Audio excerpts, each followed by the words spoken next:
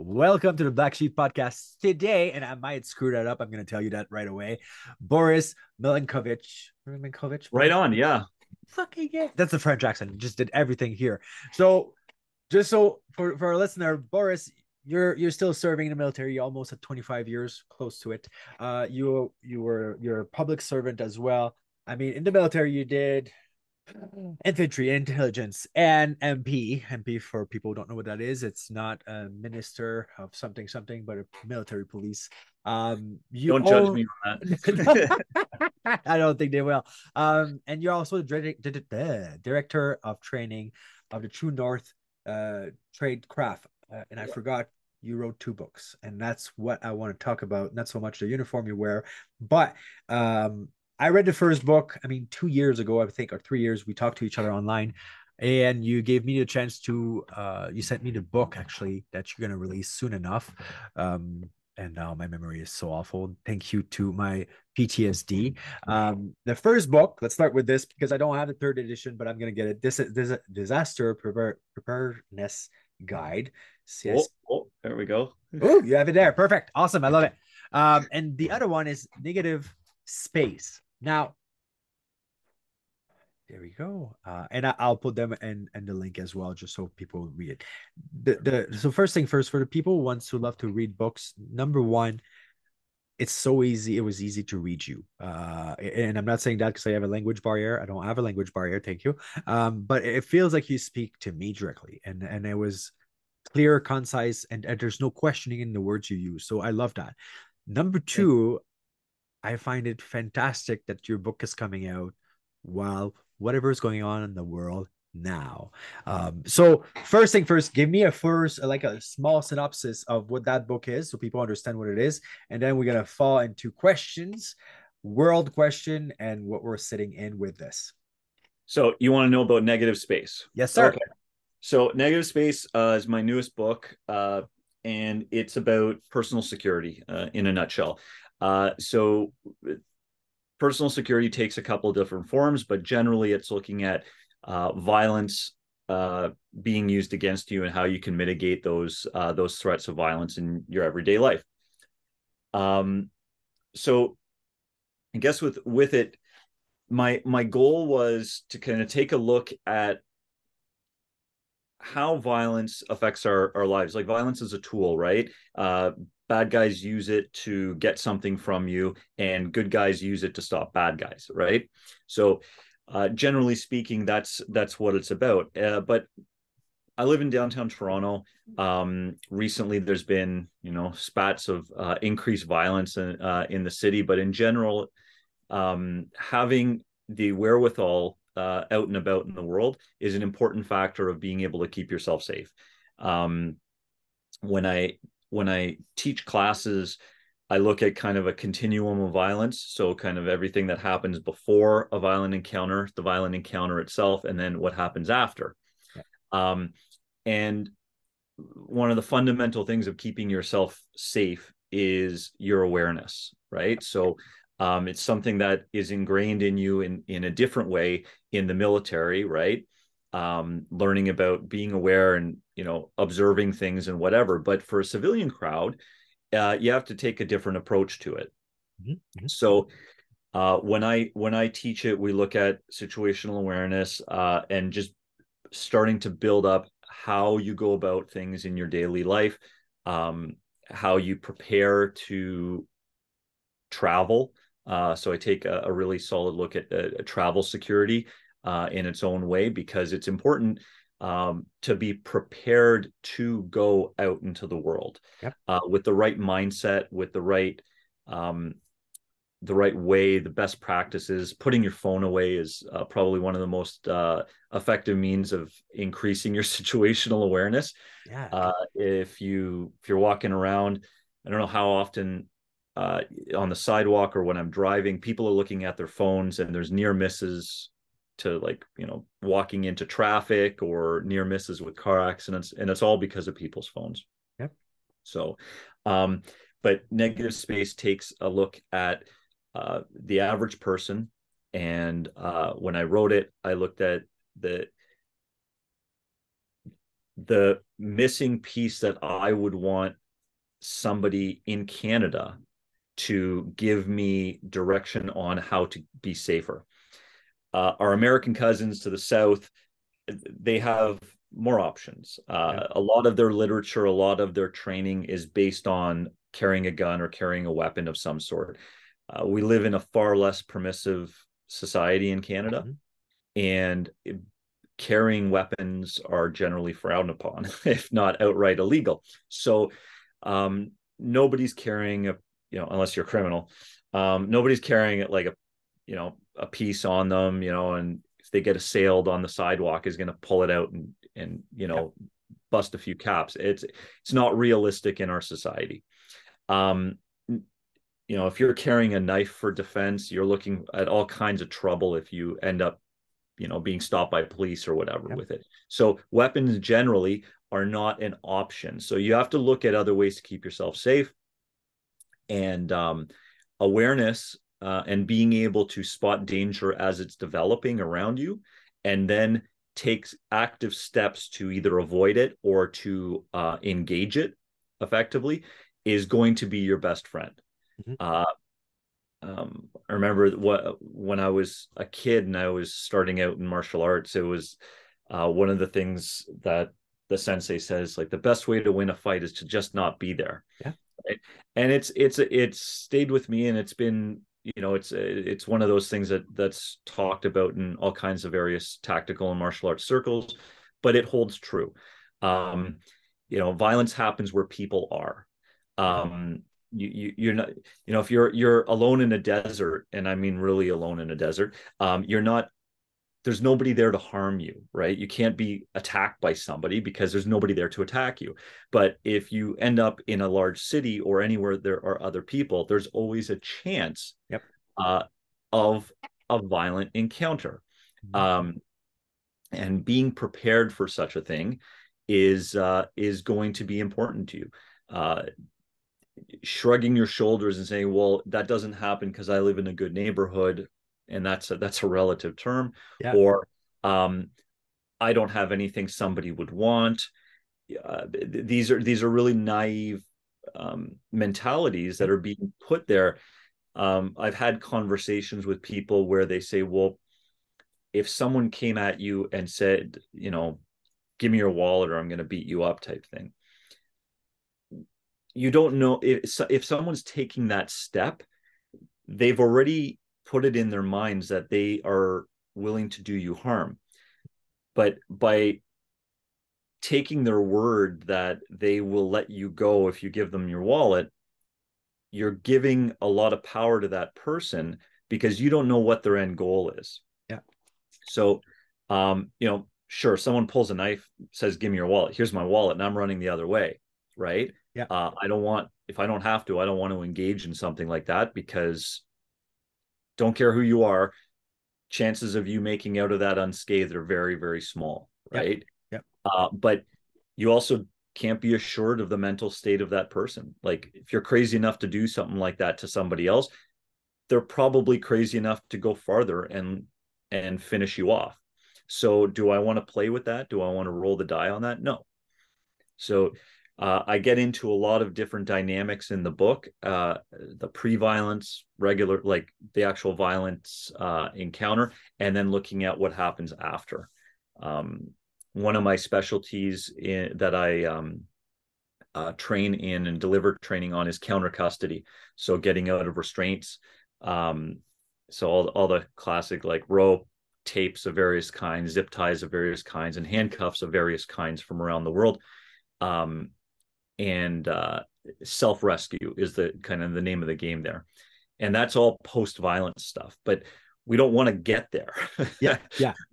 Ideally, we just want to make it through our day and get home and not have to deal with those types of things, and not actually get into a violent encounter with somebody. So when we do run training, it's we focus a fair amount on the situational awareness, behavioral analysis, preparation, mentality, mindset, all those sorts of things, with a goal of avoiding any kind of violent encounter. We get into some combative stuff, not a lot.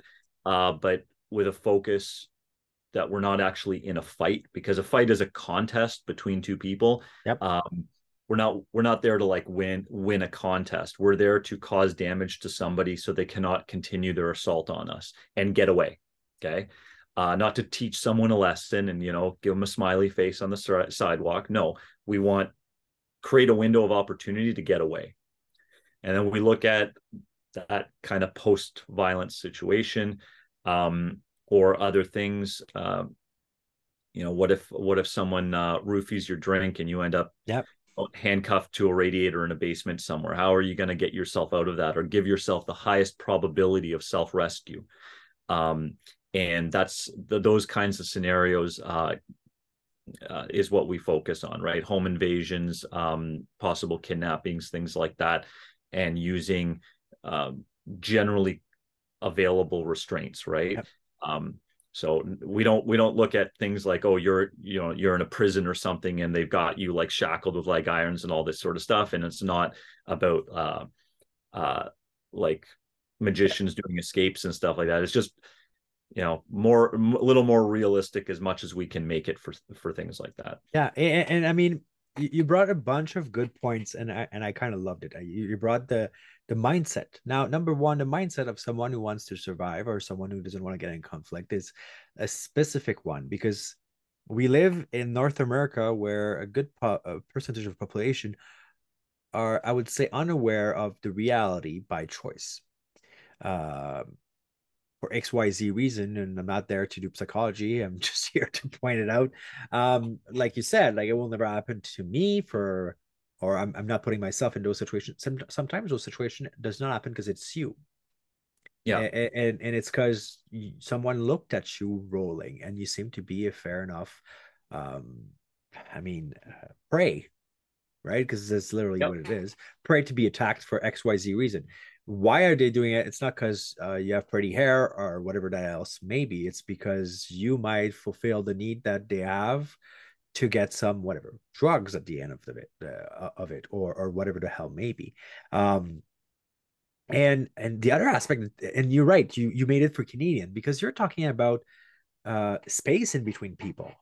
I mean, about a closeness, and we are a country. We come into the bubbles of people. We really, really Yep. do. And I don't know why we do such thing, but we do. When you go to other countries, you don't stay close like this. It's not something that happened so far. We're a very social culture, I guess.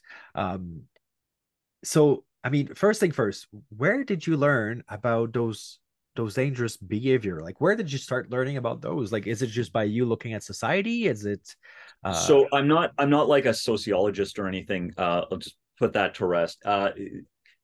For like I started martial arts when I was a kid, and I've done different ones over the years and whatnot. But during my kind of public service career, I was a customs officer. So when I started, that you learn about behavioral indicators and stuff like that and what they mean. And my last year there, I was on a specialized enforcement unit. So they sent us for more advanced training on stuff like that. So when you're roving and whatnot, you can start to identify different behavioral markers, etc. So that started my foundation for that. And then over the years, I started the training and the opportunities that I took advantage of that have now become True North Tradecraft, were going down to the US and learning from various people down there. And a lot of it was bits and pieces of various kinds of skill sets, some of them more focused than others. But situational awareness was always a foundation. If you're trying to keep yourself safe, not being aware of what's going on around you and behaviors of people, they're going to be without them, you're going to be at a disadvantage. Mhm. So that's like over the years, as that's built up and built up, that's kind of how I gained my skill sets. Now, more recently, a couple years ago, I did an instructor course with Emergence. They're a consultancy firm out of San Diego. Okay. So Yusuf Badu, he uh, ex-Marine Corps in the U.S. and developed one of their programs for being able to, I guess, combat awareness. Yeah. And so he developed the program for the Marine Corps, and then when he got out, he developed it, uh, same concepts, but more palatable for the civilian market, right? Yeah. So I did an instructor certification through him on that, and then just been doing this kind of um, more and more, right? And tailoring it more to Canada specifically, because, like I said, uh, everywhere that I've learned from, it hasn't been Canadians, right? Yeah. Yeah. Uh, it's been Americans, it's been Mexicans, it's been British, but nobody's really doing this stuff in Canada. So I've come back after more than a decade of going down to the States and learning this stuff, and started to kind of mash it all together, and then repurpose it and repackage it for a Canadian marketplace, like for a Canadian culture. Because, like I said, I went down for a course once, and it's like 15 people in a room, and I was the only Canadian, and everybody else in that room was strapped. Everybody else was carrying a gun, and I was just like, okay, I've got a pen, guys. So yeah. And everybody laughed because they're like, oh, look at the Canadian without a gun. Yeah. But that's what it is. Like, that's what we're used to. So we have to not rely on something like that. Yep. We can't just be like, oh yeah, well, I see a sketchy dude over there and he's being violent, so I'm going to pull out my piece. It's not an option for us, right? Yeah. Or some criminal here in Canada does have a gun, and you're Joe Citizen that doesn't. So you see something starting to kind of go sideways, you probably want to get yourself out of that position, Yeah. right? So So it's not the time to be a hero right now. that's right. That's right. Awareness is going to be your friend, right? Yeah. The extra second that you might be able to react to something proactively, get behind cover or move your family behind cover, 1 second or 2 seconds before the shooting starts might save lives, right? And Yeah. that's what we're kind of going for.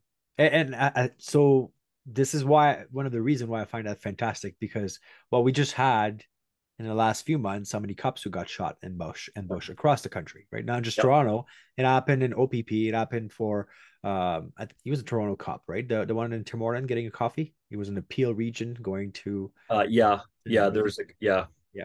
So and I mean, first, it's good timing. Second, it's perfect because our judicial system is just off the lunch right now. I mean, that as an example, that kid who ambushed the cop has been released on recognition, and he has 3 prior recog that he breached for firearms, and now we're still releasing him after murdering someone. Like it's murder first degree. So yeah, like it's super well placed. Second aspect, which I find very interesting, is, well, in Toronto, for example, right, we have the Irish mafia and there's the Jamaican mafia, unless it changed, but from what I remember, that's what it is. We got everybody here. Yeah. There's those, we and don't some discriminate. We got every criminal organization here. Yeah. So I mean, that's another thing, right? Like I think as police officer, constable, whatever we're going to call that, we get somewhat of training. As police, as military, we get somewhat training. If you get deployed or you get on a course, you get that kind of awareness of it. Now, when I was listening to it, and the mindset and being hyper vigilant. Now, when we talk to a person who's suffering from mental health PTSD from service, they know what hyper vigilant is. Like it's on, like the head is on swivel and so on. Sadly, but what I came out when I was reading you as well is, for a simplest way of putting it as well for civilian, is your spidey sense, your guts feeling, and you Yep. mentioned, I believe, guts in it, but there is that, like, if you feel that there's something off, get out. And that's for everything. You can go to a party with a friend, and there's, you don't know the crowd, but you feel like something is off, walk away. Doesn't matter if you're alone. If I mean, if you feel like you're going to be rejected after the fact, if there's something in your guts that says no, no, there's a reason for it. We cannot explain it biology wise, but it does happen. And usually people are right on it.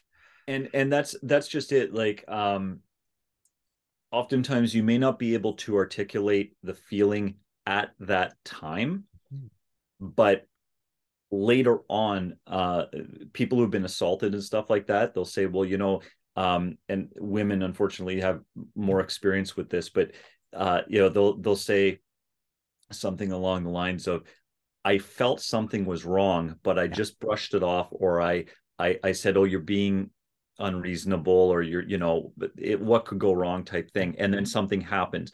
And it's because they didn't trust themselves. Now, this is not victim blaming or No, anything, no. right? I want to make that very clear, but it's the kind of reports after, or when that's been debriefed as to what happened. I felt something didn't feel right. I walked into that garage and something was wrong. I couldn't put my finger on it, but then 5 minutes later, I found out there was a guy there and he jumped out from behind a car, and that was that. Yeah. And so somebody, Kelly Sayre, who runs Diamond Arrow Group, Yeah. she wrote a really fantastic book called Strong Women. Correction, Sharp Women, Okay. and she runs uh, situational awareness for women courses in the States. But her book goes into a lot of detail specifically for women, focusing on their gut feelings, right? Yeah.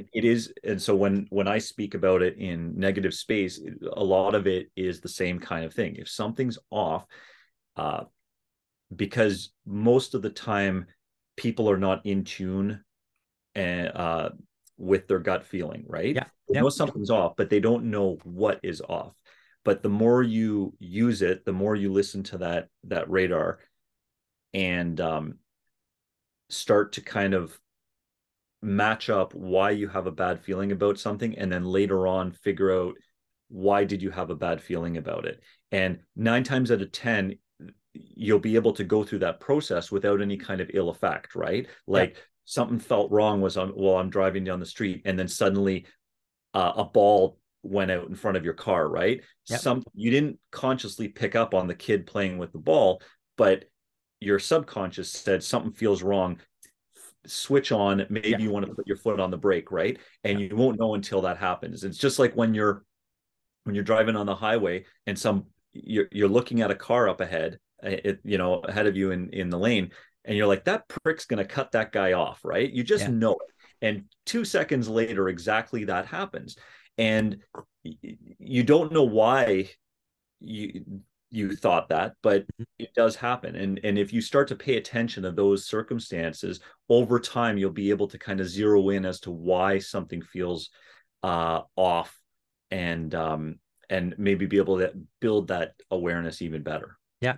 And I mean the dimension of the vehicle aspect is right on it, because that comes as well with I was thinking about road rage. You don't know who's the other person. Like, and that's the biggest thing, right? You might think you're really strong in your car and you're doing this. Fuck Oh yeah. you. And the reality is that other person just needed that little, drop of anger to make them blow out. And now you're in danger. So, I mean, there's always as well, I think, something to look into our own action, right? Like accountability is another one, right? Yeah. If you're willing to do something like this, be willing for the reaction is going to come, right? Um, And you also, there's I've had the point made by a couple of people that are kind of big to me in the violence field, right? Like Rory Miller, for instance, right? yeah. Um, you don't know what that other person's mentality is. Mm-hmm. Um, you know, it could just be that all you want to do is vent out that you're pissed off that buddy cut you off, or what have you, and you're only willing to go to the point that you're going to yell at them, right? Yeah. But you don't know what that person's mental state is, what their life is about, anything about them. And maybe they just got out of prison and are used to shanking people for looking at them sideways. And now you're getting into their face and they won't let something like that go. They're willing to go all the way with it. Yeah. You don't know. They might just be plain old crazy. Yeah. And they'll wear your head as a hat. So are you willing to go to the same lengths that they're willing to go to, but you don't know what that length is? Yeah. So if you're going to start something, you need to understand that you're not in any way capable of uh, assessing what their end goal is Yeah. once they get going. So is it like, if you're not willing to go down that road, don't engage in it. Yeah. Right. Yeah. Yeah. And in the same way, it made me think when I was looking into listening to your book, because I told you before, and people who follow this podcast know that I don't have any concentration, so listening is easier. But it made me think of when Jocko said, "There's no war that goes as planned," and that's true. I mean, there's no fight that goes as planned, right? You can have the best training ever, and then the Yep. person pull out a gun, then you're fucked, or they pull a knife, or so the Or engage, they or get lucky. yeah, or yeah, exactly, or they give you a good punch where it knocks you out, and then you're out, right? You're out of, you don't know, or you don't know if you're gonna wake up first thing first. But so it made sense, man. I guess it comes down to this. When I was going through the book, I was like, this make total sense. Not, and I don't go from a person who has training before, or seen stuff. I'm going with the basic, just me walking down. Uh, that is from Calgary, BC, whatever that is, maybe Toronto. It's not gonna be Toronto. It's too busy for me. I'm not going there. Screw this.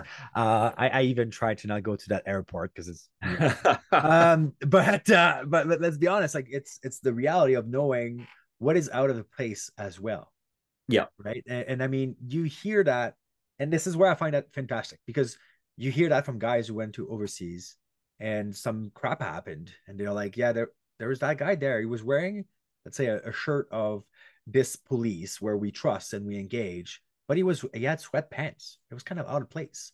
And then, well, Yeah. he showed up with a rocket. So yeah, it's out of place. Um, but you made it for that person who walks the same walk every day, Yeah. which I find fantastic, because it made me think of me when I just walk outside with my rucksack, and take the same path. It also made me realize, okay, maybe we should change your ways, right?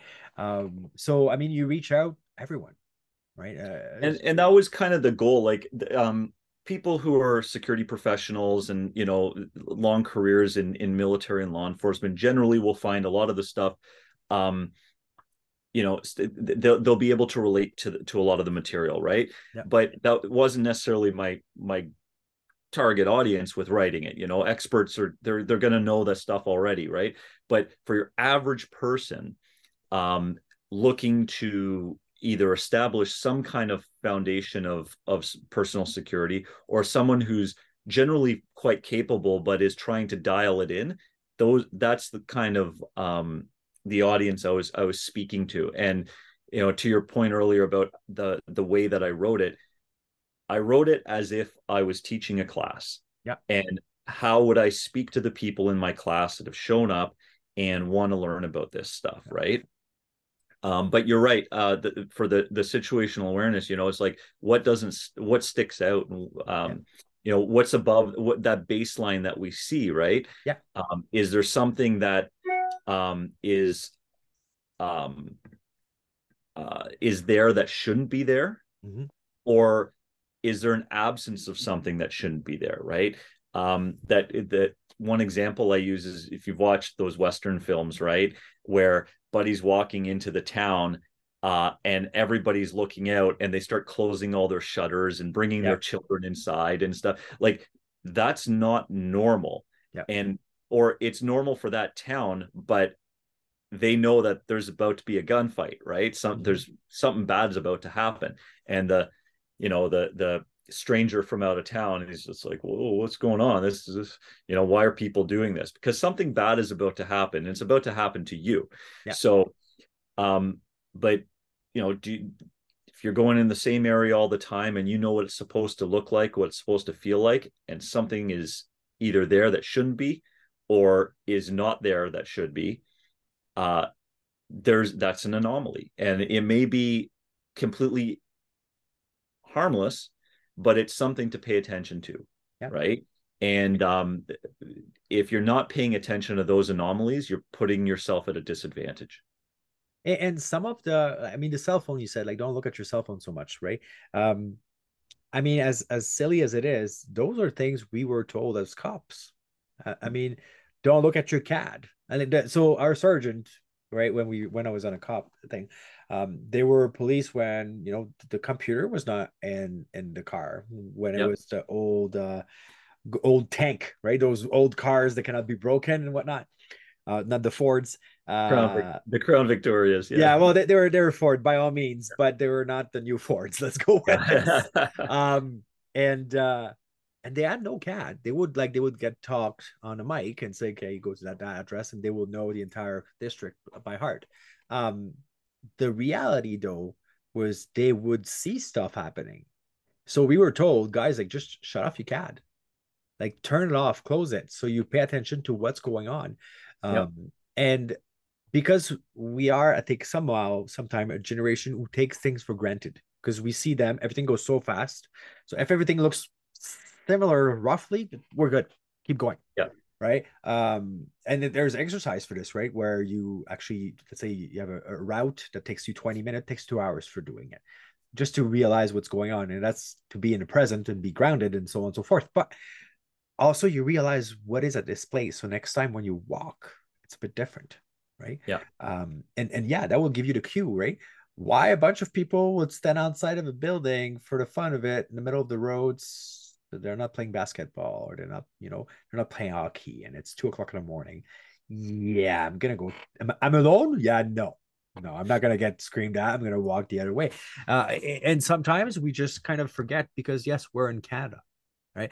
Although, And it's Canada, and bad things don't happen in Canada, and that's a prevalent kind of mentality that uh, people just go through their day completely oblivious to what's going on around them. And if something does happen, yeah, the only thing they can think to do is film it on their phone. yeah, yeah, Uh, go away, walk away. yeah, but they'll see someone getting assaulted, and why do we have so many videos of bad things happening? Because people are stopping in front of it and filming it with their phone instead of either helping Mhm. or getting Getting away. help. Yeah, Yeah. So they're just like, oh, I'll just stand here in harm's way, but film it. yeah. Why are That, you not getting away? that's gonna protect me because I have a camera. Yeah, if Yeah. they Or have, the videos where they get into a fight with someone, or the fight is developing, and they're like, well, I'm filming you. The guy being filmed doesn't care. Like what good, if he wants to stomp your guts out, he's going to stomp your guts out. Sure, you're going to have it on film, but you're still going to have your guts stomped out. yeah. So is that worth it to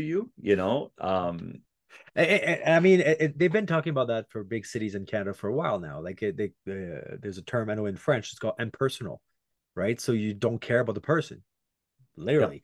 They would, and I think, is it compassion fatigue or overseeing, homeless people or whatever the hell maybe. But I remember a good 10 to 15 years ago in the metro of Montreal, someone got beat up and people would just walk around Yeah. because they have to go to work and they have to make money. Why just call the police? Like, or People, whatever I, maybe. my thought is that people just don't want to get involved. They don't want to get their hands dirty. If they go, and this has been played out several times, where someone who's a good Samaritan goes to try and save something, or do the right thing, they end up in legal trouble after the fact, or they get injured, and then people are like, or the system's like, well, it's on you that you tried to do something right. Yeah. And after so many of those instances being kind of put out there, people are just like, I want no part in it because it's not my thing, and that's what the police are for. Yeah. you know Yeah. but when seconds count, the police are only minutes away. So it's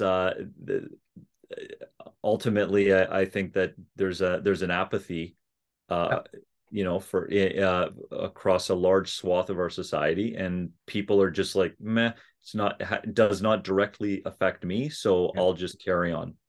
And I mean, for any people outside of Canada who listen, I mean, we had, I think it's 3 years, 4 years ago, we had a farmer in Alberta who got broken into. They were stealing his truck. They were stealing some of his, I think, trailer or something, and break into his house. He shot them, and he Yeah, let's pump the brakes on that one because that's like a real political hot topic right now is too. it, is Yeah, it okay? yeah. So there's a lot of stuff that came out about that after the fact. Like they didn't just get shot there; they got chased and shot later on and stuff like Oh, that. okay, I And didn't know that part. yeah, I know a whole he lot got of shot. stuff. So we'll skip that one. Sure, sure, we'll skip But that yeah, one. But but all of that to say, if you protect your place, you end up pretty much in jail yeah, until they find out different. yeah, we Um, don't have like the states. So for all you Americans listening, we don't have stand your ground laws. We don't have castle doctrine. If if you decide to use a firearm, you're going to get charged just like under a normal circumstance of using a firearm, and then you have to go defend yourself in court and try and plead that your case was self-defense, like yeah, and try and get the charges dropped on that. But you're gonna get charged, you're going to get yeah, arrested, like it's all just going to go that way. And so that's why when I deliver training, when I talk about this stuff, it's from a non-permissive environment perspective, because Canada is a non-permissive environment. We don't have um those options as far as force and weapons, right? yeah, So we're going to look at our wits as a primary thing, uh, weapons of opportunity, everyday items that can be kind of brought and employed to defend yourself. But generally, you're not going to have the option to take up a firearm no, or even a knife to defend yourself, right? yeah. Because the dynamic changes immediately once something like that is brought into the mix. Yeah.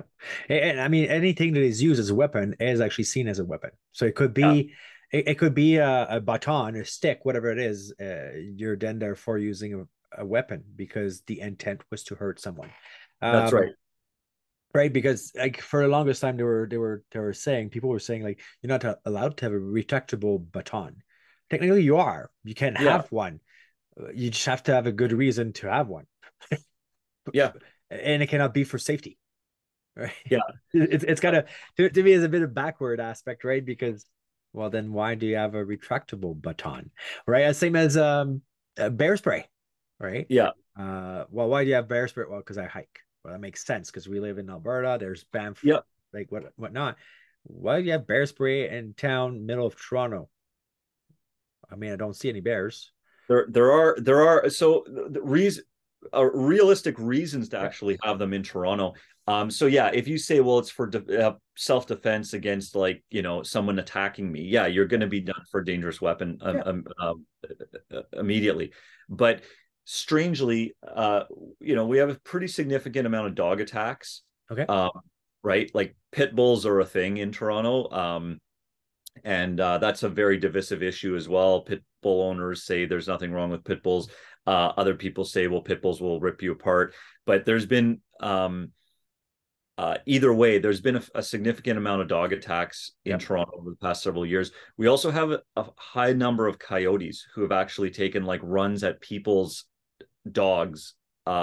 Like uh, you go out for like a walk or whatever, walking your dog, coyotes have attacked people for their dogs, like their small dogs, yeah, rather than just the person. So, um, and people have had encounters with them, not so much being attacked, like people being attacked, but had close encounters with them. So, if you're a jogger and you're carrying a pepper spray with you, right? yeah, It's especially if you're, in the High Park area or the Rouge River area of Toronto, it's not an unreasonable thing to have with you, yeah, right? Due to the kind of wildlife that's around there.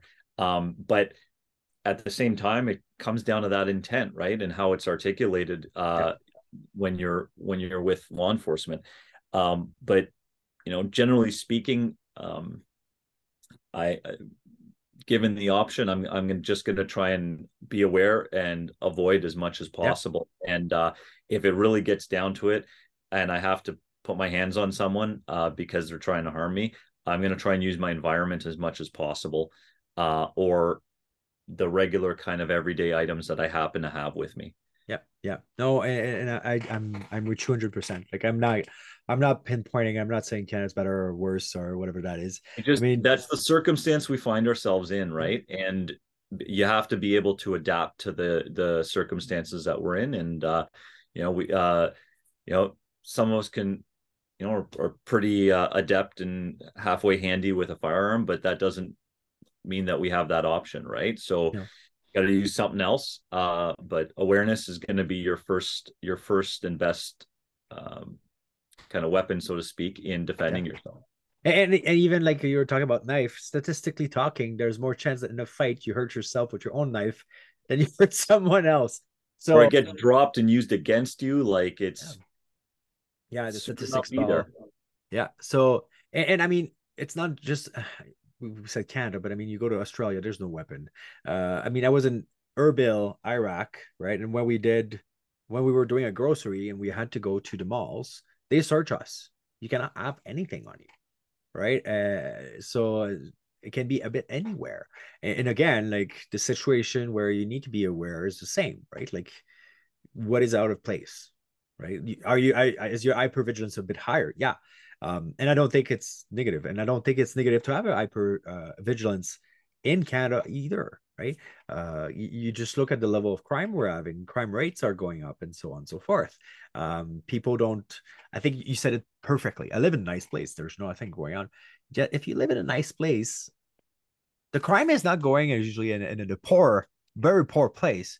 They go to the rich place to steal, right? And that's kind of the and reality, right? and even and that's to some degree true, but like um a little while back here in Toronto, this lady was taking a bus and some psycho doused her in lighter fluid and lit her on fire, like on the bus. Like she, she died from as a result. Yeah, Like if before that happened, if you would have asked me, well, what are the chances of someone being lit aflame on a bus, yeah, at Kipling Station? I would have told you, well, that sounds pretty ridiculous, yeah, actually. Like stabbing, sure, a fight, sure, or shooting, sure, but lighting them on fire.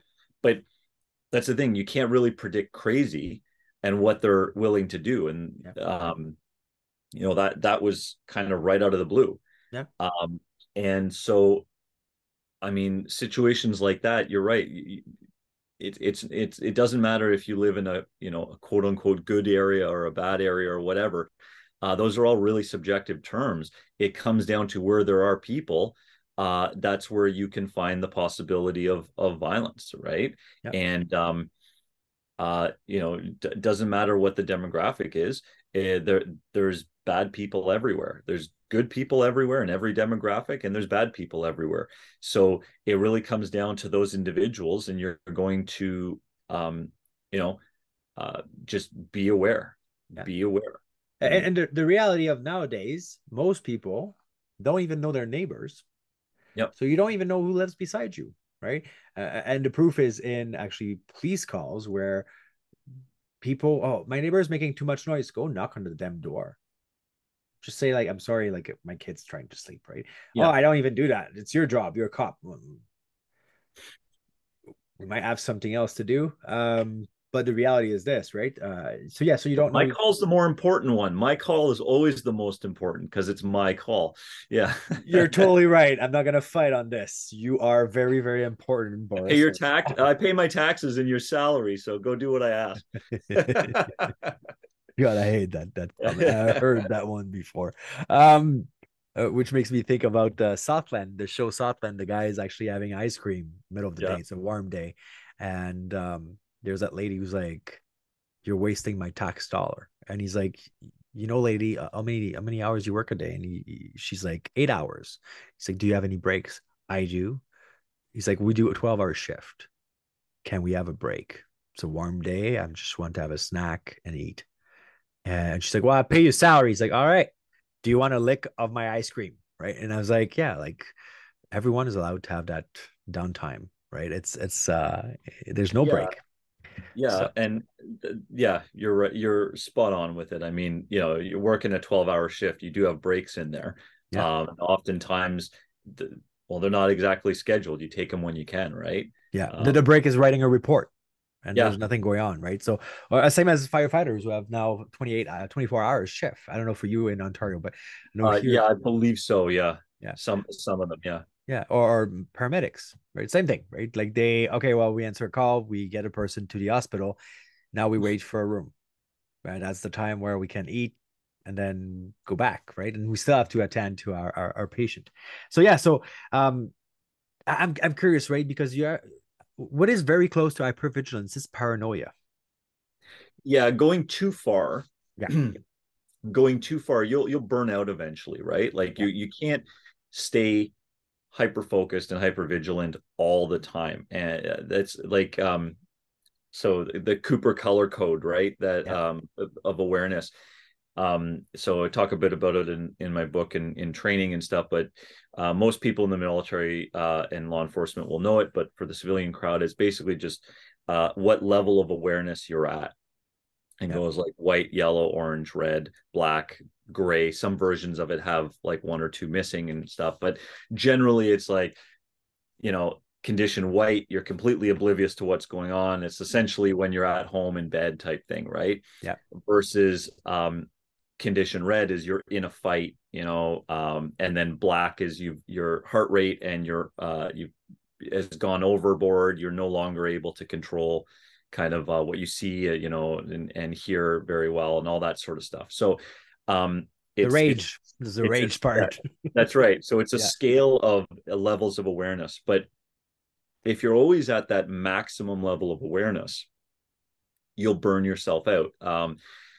When I worked at the airport doing transportation security, the screeners that do like you go through security at the airport, right? So Yep. there's somebody wanding you, you go through the walk-through metal detector, and then they wand you afterwards, right? And then somebody beside them has the baggage Yep. belt, and they're looking at a screen with the carry-on bags going through it, right? And Yep. they're looking for threat items.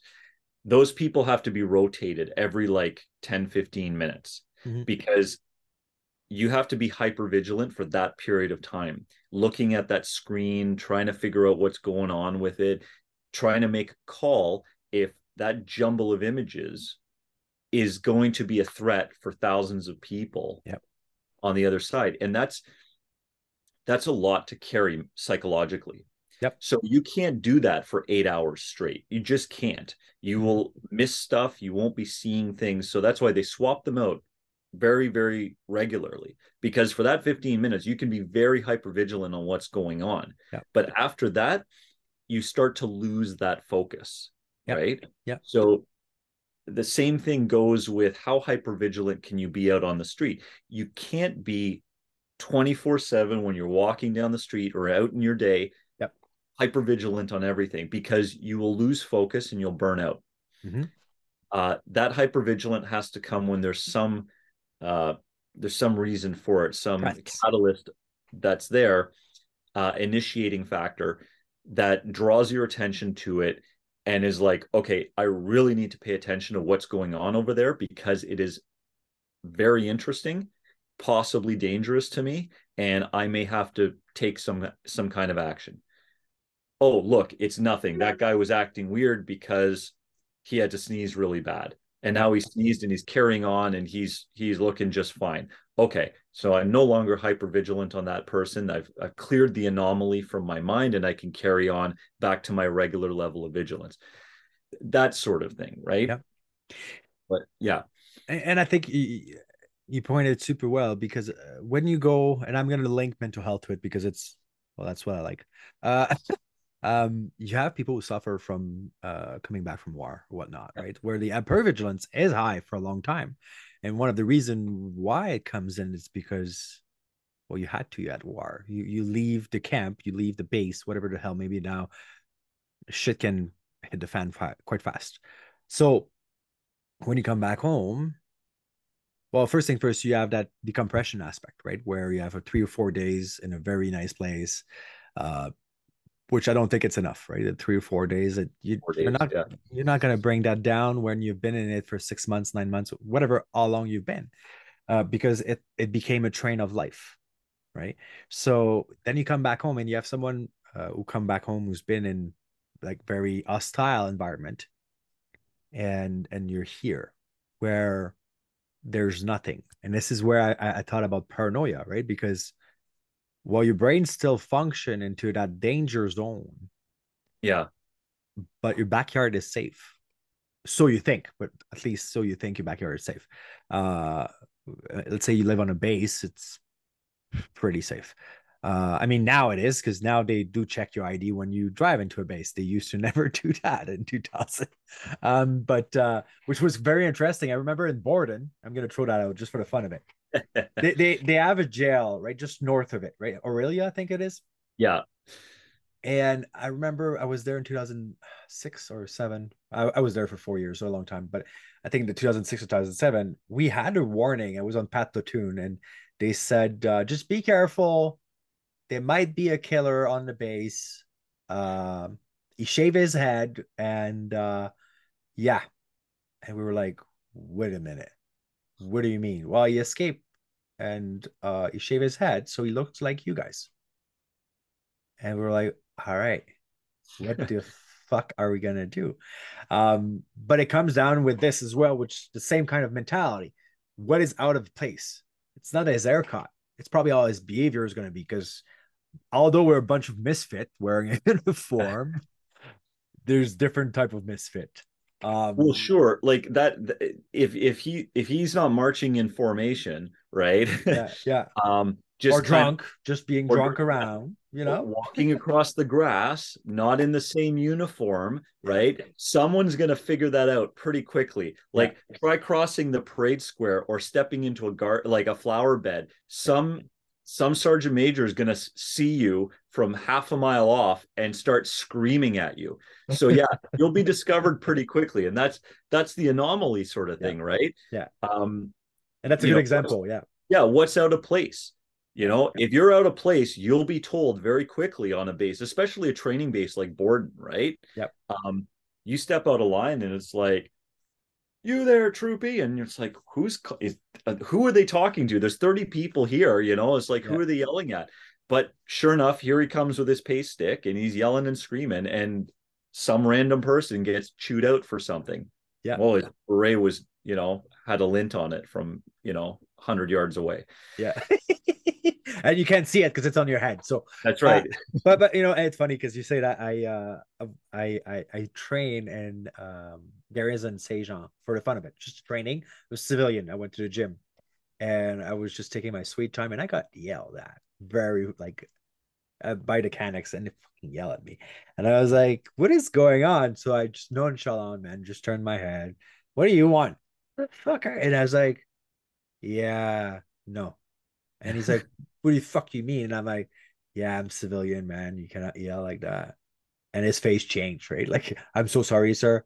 And I was like, "Yeah, good day, goodbye." Yeah. But yeah, no, out of place, and it because our environment, we know our environment. There's nothing special, right? Like sometimes we just take it for granted, so we forgot those signs. So I think it's a good reminder as well for this. And uh I mean, you brought a good sentence, and I told you before the podcast, but I loved it. Do not go gently, and it was related to violence, right? Because if you do have to resort to violence, give your 100%, your 200%, your 200%, and it's gonna stop. Well, that you're right. Like Tim Larkin in his book, Violence is the Answer, really fantastic book.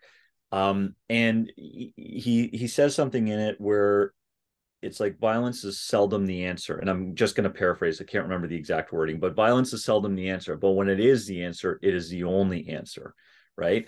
And if you've done everything you can to avoid that engagement, right? Um, if someone actually puts hands on, like going back to my previous point, is you don't know what the end state is for that other person, and what their mental state is and what their end goal is. Yeah. Are they going to try and kill you, right? Or do they just want to teach you a lesson or smack you around? You don't know. Yeah. And if you're going to do it, then it's 110%, Yeah. right? Like maximum everything you got to put that attack down Yeah. and To to get rest. Yeah. yourself out. Yeah. And um, another example is like look at a cat. Like you ever looked at two cats fight, or a cat fight something else? Yeah. Not just like or like a little bit here, a little bit there. They go like 110%. Yeah. It's nothing but claws and shrieking and fur and teeth, and it's just this big jumble. Yeah. Maximum violence, right? Yeah. They don't mess around, right? If you've seen honey badger or a raccoon scrap it out, they don't mess around. It's maximum everything they got in it to make it stop. And if you're gonna go into it, bless you, if you're gonna go into it, Thanks. then do it. Yeah. Right? Do everything you can to avoid it, but once avoidance or any kind of mitigation, like talking people down or whatever, any way to get away from it doesn't work anymore, and the only option that remains is violence. Yeah. You have to decide, do you want to try and make it out of this? And if you do, are you giving that other person the power to decide if you're making out of it, like getting out of it, Yeah. or are you going to do something about it? And it's a split second. And that's It's the a other split thing. second, but the more you train, right? So people that train in martial arts and stuff like that are able to hone that mentality or that mental process, Yeah. and dial it in a bit more. They can take those nonverbal cues of imminent violence. Yeah. And police officers generally, because they're dealing with that on a daily basis, can pick up on those nonverbals, and it's like, this guy's about to take a swing at me, so I can make a preemptive strike, or I can be ready for it, and I know that it's going to happen soon. Yeah. But the general public usually doesn't. So what happens when someone has a go at you? It's either you're going to give them the power to decide what happens, Yeah. or you're going to fight. Yeah. And if you're going to fight, it's got to be maximum 110%. Yep. With everything you got. And when we talk about combatives, I mean, there's a difference between martial arts and combatives. Martial arts is that contest, right? More so than anything, but combatives is just causing damage, right? Yep. So a good friend of mine, Ace from Delta to Alpha Design, comes into Toronto, and we'll run our workshops together, and he'll focus on the combative side of it, because he's really a wizard with it. But the focus is causing that kind of damage, right? Yep. Maximum aggression, maximum everything you got. And it's not about being the better martial artist or skilled person. Sometimes using your environment is going to be far more effective than punching someone in the face. Yeah. Like, I can do more damage by taking someone's head and bouncing it off a wall, or bouncing it off what we like to call the earth, right? Yeah. Because it's going to win every time. Yep. And my hand is not going to be as effective at punching someone in the face as taking their head into a telephone pole, right? Yeah. So whatever is going to work to cause that maximum amount of damage, that's what I'm going to go with. Yeah. Yeah. And, No, you're right. And I mean, and I don't know what the MP like training was by all means, but it's the MP stuff is the standard kind of law enforcement use of force stuff, right? Yeah. So that's aside from what you learn from the military side that gets sprinkled in, but the general kind of law enforcement use of force stuff, it all falls within that use of force continuum, right? Yeah. And getting the restraints on, cuffing and all that sort of stuff, baton, spray, blah blah blah. But that's because there's like established protocols for people in uniform to do things a certain way. Yeah. But I don't take that approach with the average person, because the average person doesn't receive that kind of training, doesn't have the structure built in on how they're supposed to do stuff. They only know they're being attacked. Their life is more than likely going to be on the line, and they have to make a decision. Are they going to do what they can to get out of that situation or not? Yeah, and that's if they're not in the black where they don't freaking That's right. process, right? That's right. That's if they're still able to keep calm enough to be focused, to use what they have available to them, to get through it. And like in our classes, I speak to two different parts of it, because one of the questions I get asked is, am I physically able to do this? Yeah. Some people will say before they come to a weekend, they'll say, well, listen, I'm not the strongest person, or I'm not the most in shape person, so I don't know if I can do all this stuff. And it's like, can you carry your groceries to the car? Yeah.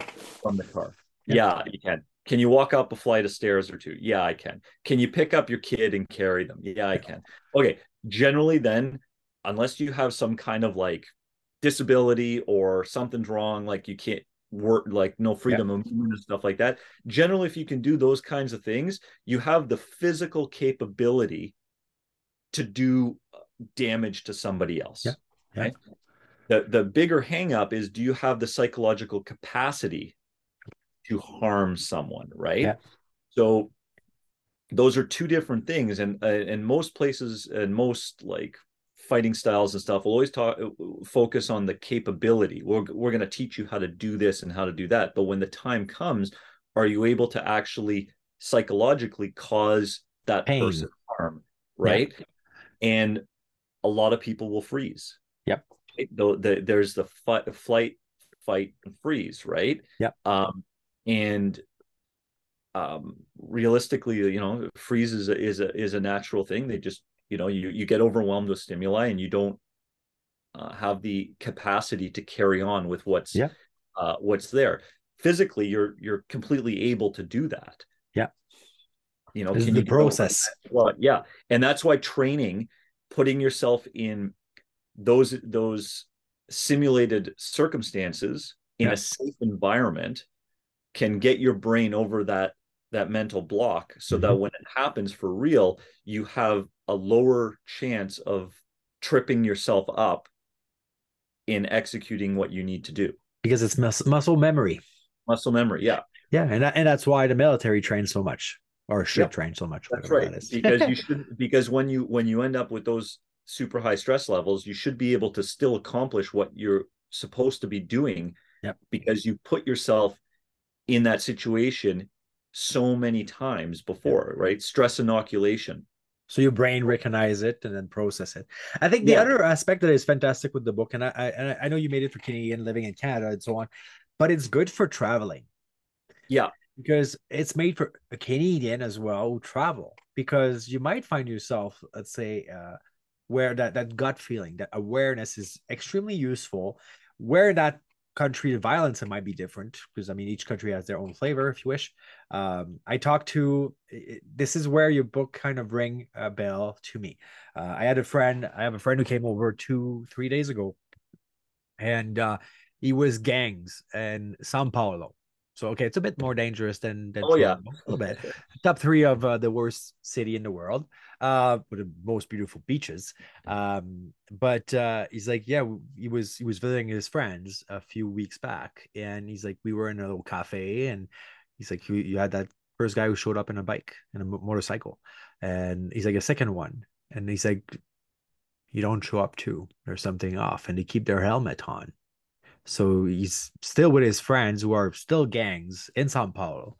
And he's like, we all fucking went around and we got our guns down and we fucking draw the guys. They went down and it's like they were Uber or whatever, like delivery food. But he's like, in normal aspect, that does not happen. It's out of the norm. Which this is when I was listening to your book. I'm like, this is exactly the same situation where you're like, they walk in, you have the double kind of scene. They keep their helmet while you're covering your face, so on and so forth. And your bike is still running. It's still just outside of here. It's Sao Paulo, where theft is very high. Why would you leave your bike on? So on and so forth. But Because it doesn't fit with the regular thing, right? Like that's the it. regular thing. And those specific types of anomalies or things that you pick up on. And again, it's not always going to be the worst case scenario, No. but if you don't recognize that something is off and start deconstructing why that you're picking up on an anomaly, why is it not fitting? Yeah. You're just ignoring a possible danger. Yeah. Yeah. And then you can ask yourself, do you do it on purpose? Right? Do you close your eyes on purpose, so on and so Yeah. forth? But yeah, I think that book can be, I mean, even for uniform people, it's a reminder. It was a great Yeah. reminder. I mean, I was going through it and I was like, all right, am I hypervigilance for this? I'm paranoid. I have paranoia for that, which is fine. I'm kind of Just totally because you're paranoid doesn't mean you're wrong. yeah, yeah. And you know what? This is the other aspect where I was kind of mixing the mental health to it, right? Like the paranoia aspect where I was like, okay, I know when I got diagnosed, my paranoia was super high. I thought everyone was coming for me from where I used to work. So my hypervigilance was very high. Every car, and I remember this, I wrote about it. Every car who drove in my back alley who I had never seen, I would take the plate, the description, and so on and so forth because it was out of place. But it was at an extreme that's way higher where my brain was not feeling safe. But in those cases, I mean, the anomaly was great, right? And sometimes do we have to suppress what we have to? This is okay, let me step back 2 seconds.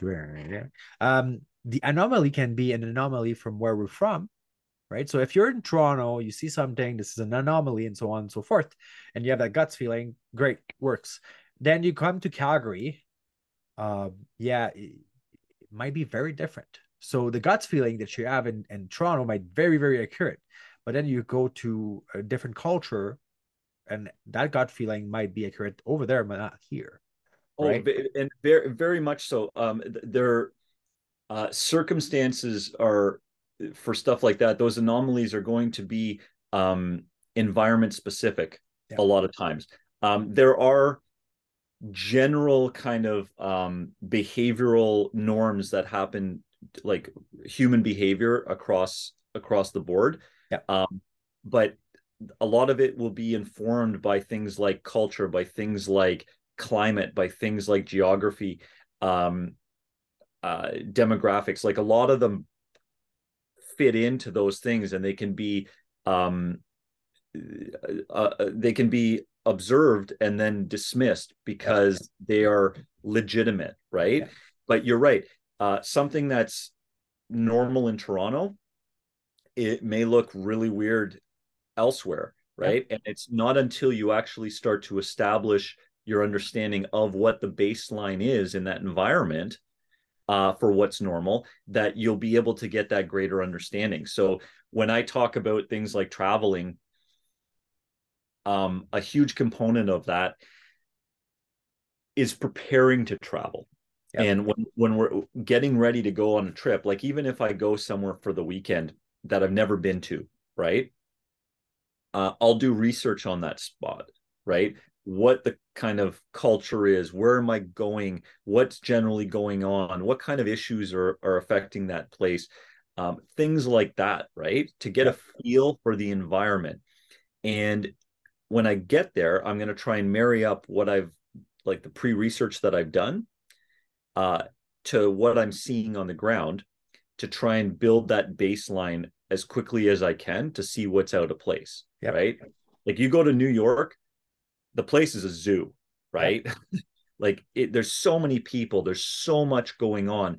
If I'm from, let's say, a small town and I yeah, go to New York and I've never experienced a large city, well, you've just gone to like the biggest one. It's nothing's crazier, so you're gonna be um overwhelmed, and you're gonna think yeah. everything is, everything. Overstimulated too, Yeah, right? The but noise, smell, yeah, lights, everything. all of it, all honking, cabs everywhere, all of it.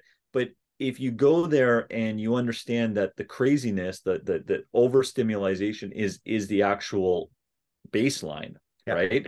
So if you end up in a place that it's quiet and nothing's happening and there's no people, probably that's the anomaly, right? Yeah. Yeah. Because there should be tons of people everywhere and there should be a lot going on. Yeah. Like if you walked into Times Square and it was empty, Yeah.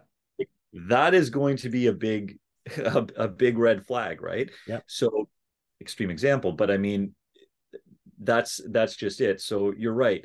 Um, that baseline will change depending on where you are and what your circumstances are. And even in the same place, like I like this example, like the Bay Street in Toronto is the financial district, Yeah. right? Uh, being there at like 1 in the afternoon on a Wednesday Mhm. is going to look a hell of a lot different than 8 p.m. on a Sunday, Yeah. right? Sunday night, there's nobody there. Yeah. Like that whole area is just empty, it's ghost town, right? Yeah. And if you're used to seeing it super busy all the time, or someone told you this place is a zoo, like in the middle of the week, right? Yeah. And you end up there at a different time, the same place is going to have a completely different vibe and a completely different situation. So understanding how that baseline can change, even Yeah. in the same place, is really important to understand what's normal and what's not, and what to get worried about and what not to get worried about. And it comes with knowledge, right? So your research you're talking about is straight on point. I mean, have done those trips where I don't even look where I'm going, and I get to a place. I mean, I applied in 2018 for what's the name? Fredericton Police in New Brunswick, right? And I'm coming from Calgary, where we're talking about millions of people, to I think there are 60 to 100,000 people, and there is no homeless people outside at 5:30 in the morning. There's none. And I was like, this What do I town, do? this is not normal, right? Because I'm used to Calgary where there's a lot, and there's no car.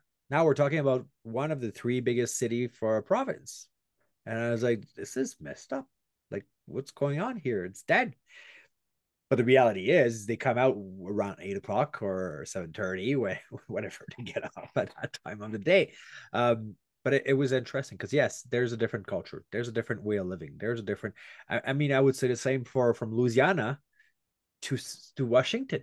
It's different living, it's different cultures, different ways of being, and so on and so forth. Or best easier than that, Montreal, Toronto, right? You have the French culture to the English culture, it's different. Yeah. So on and so forth. So yeah, I think learning from it is great. Anyhow, all that to say, I love the book. I guess after an hour and Thank you. 15 minutes, this is what I want to say. But and I would highly suggest that to anyone.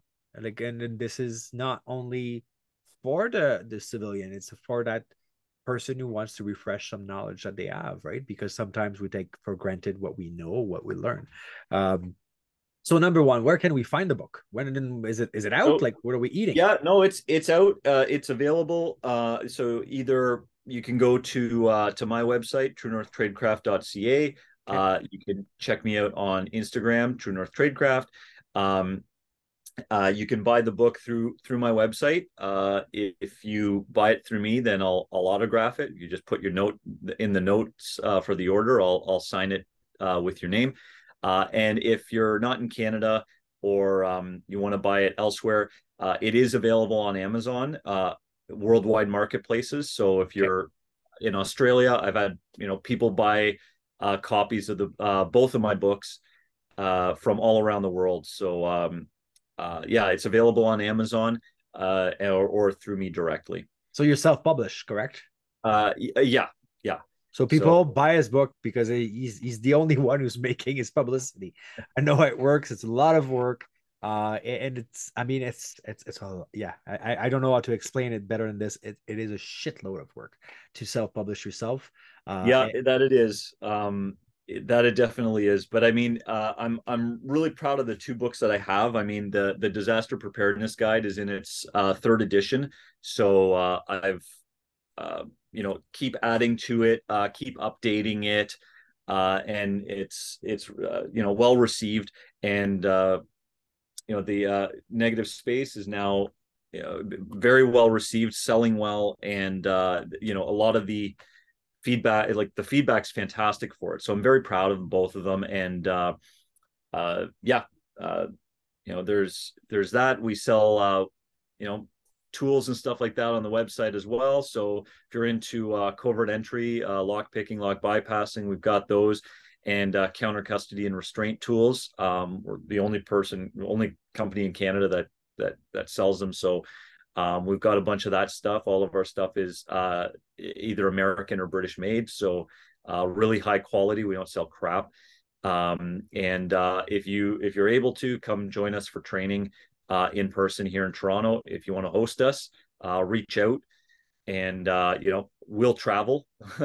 Yeah, If someone wants to set up some training, and yeah, just